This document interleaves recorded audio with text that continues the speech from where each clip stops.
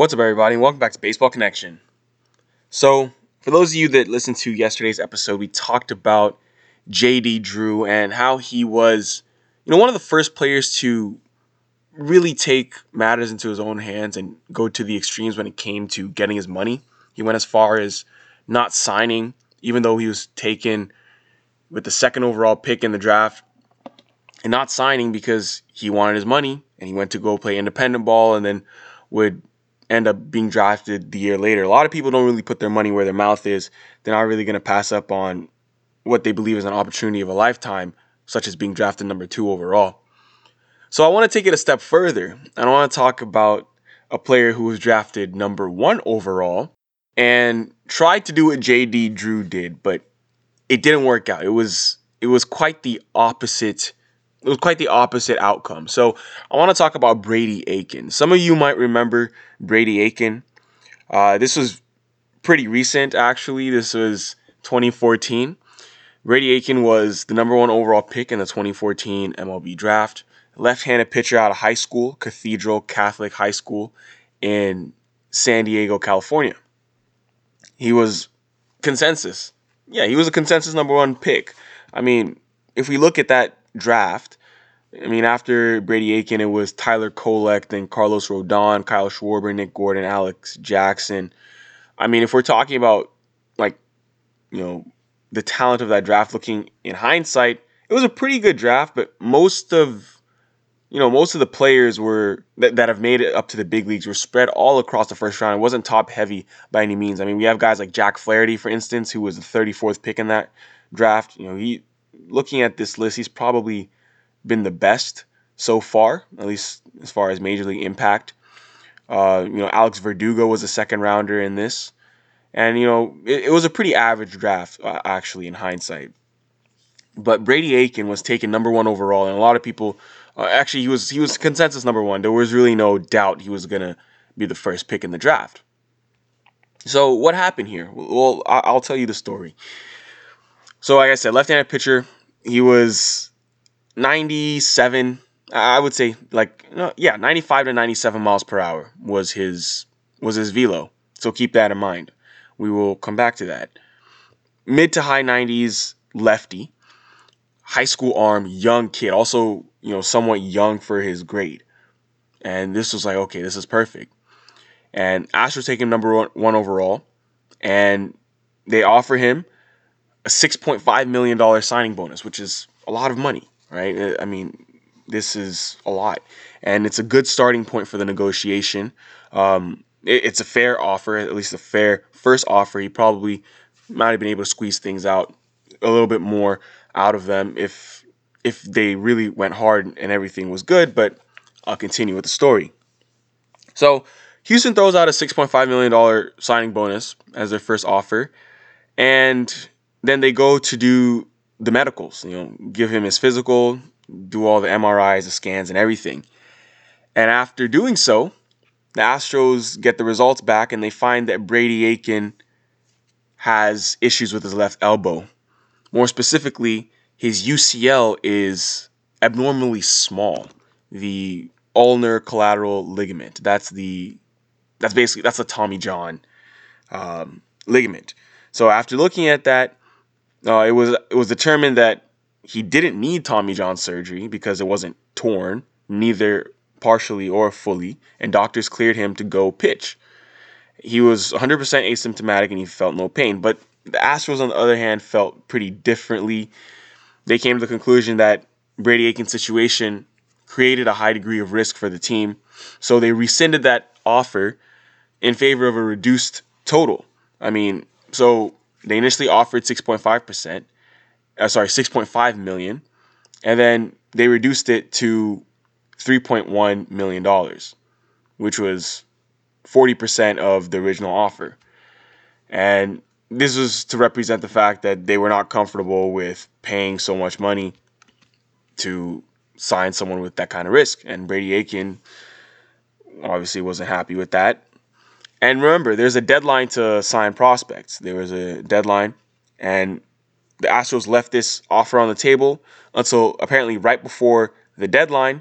They upped it to $5 million right before the signing deadline, but Aiken and his representatives did not respond.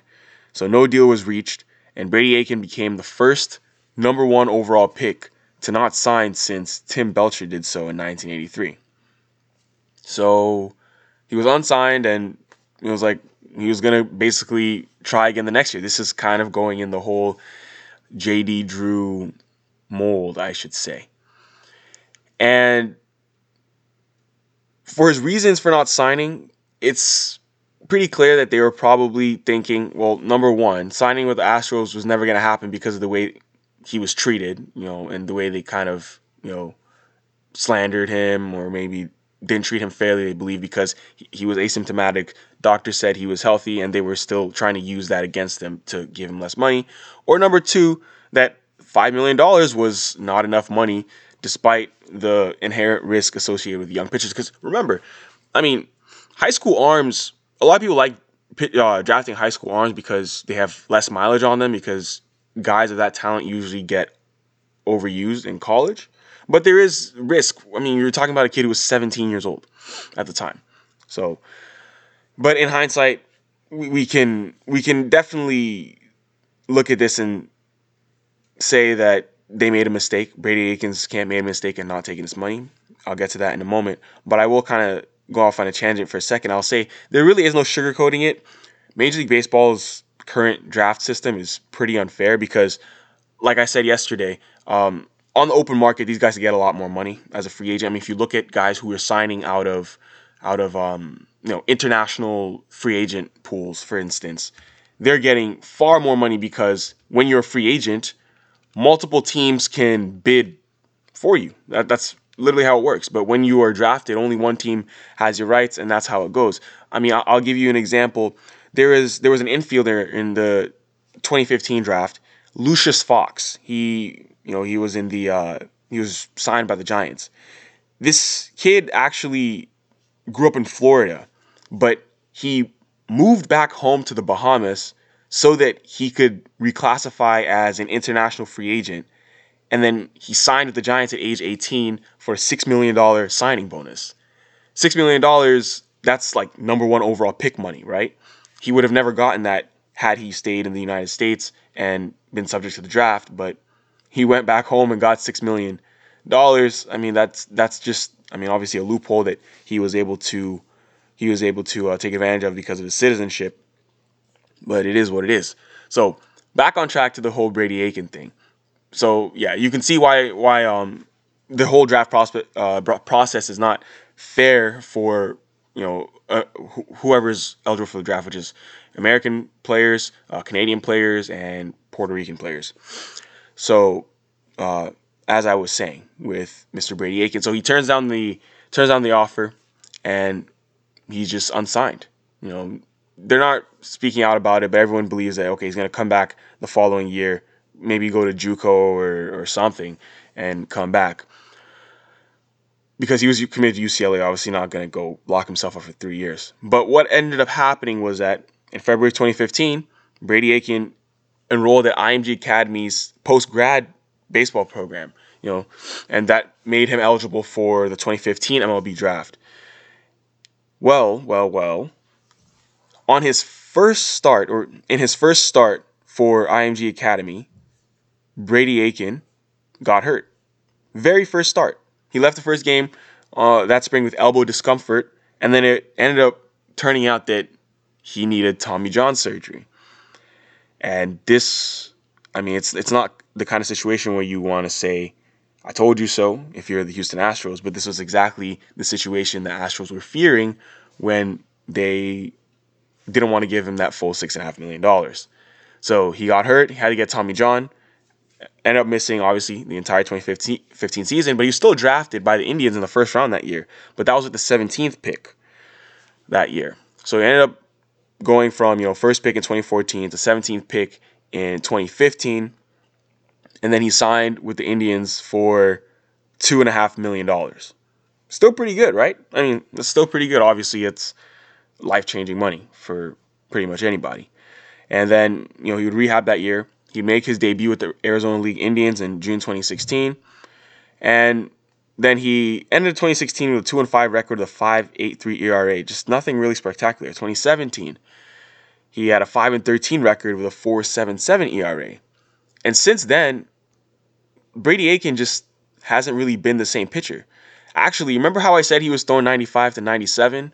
Well, now nobody really knows what happened to that, because the last time he was seen pitching on the mound, he was throwing upper 80s. He was like in the high 80s, like 88, 89 territory, losing like several ticks off his velocity.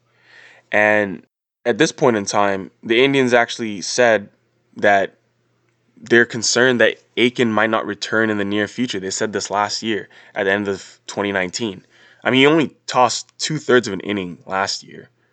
He didn't even make a minor league appearance in 2018. He's barely pitched in recent years. So, Indians president of baseball operations, Chris Antonetti, said he took some time away from the game, and I'm not sure we know he's going to come back next spring. So, it's just one of those things that's up in the air. And when you look back at it, basically what this came down to was the Astros deciding whether or not to go with the full risk of taking Brady Aiken number 1 overall in 2014, or letting him walk and getting the number 2 overall pick in 2015. And that's exactly what they did. And that number 2 pick in 2015 ended up being Alex Bregman. So I guess you could definitely say that all worked well for the Houston Astros as they went on to win the World Series in 2017 with Bregman as a huge piece. He's now their best player. He's now an AL MVP candidate. That would have never happened if they had signed Brady Aiken. So sometimes you just have to kind of wonder what this entire MLB landscape would look like if Brady Aiken had signed with the Houston Astros in 2014.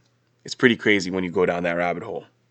But that's another story for you guys today. If you enjoyed this, please share it with someone who would be interested, and we'll see you next time on Baseball Connection.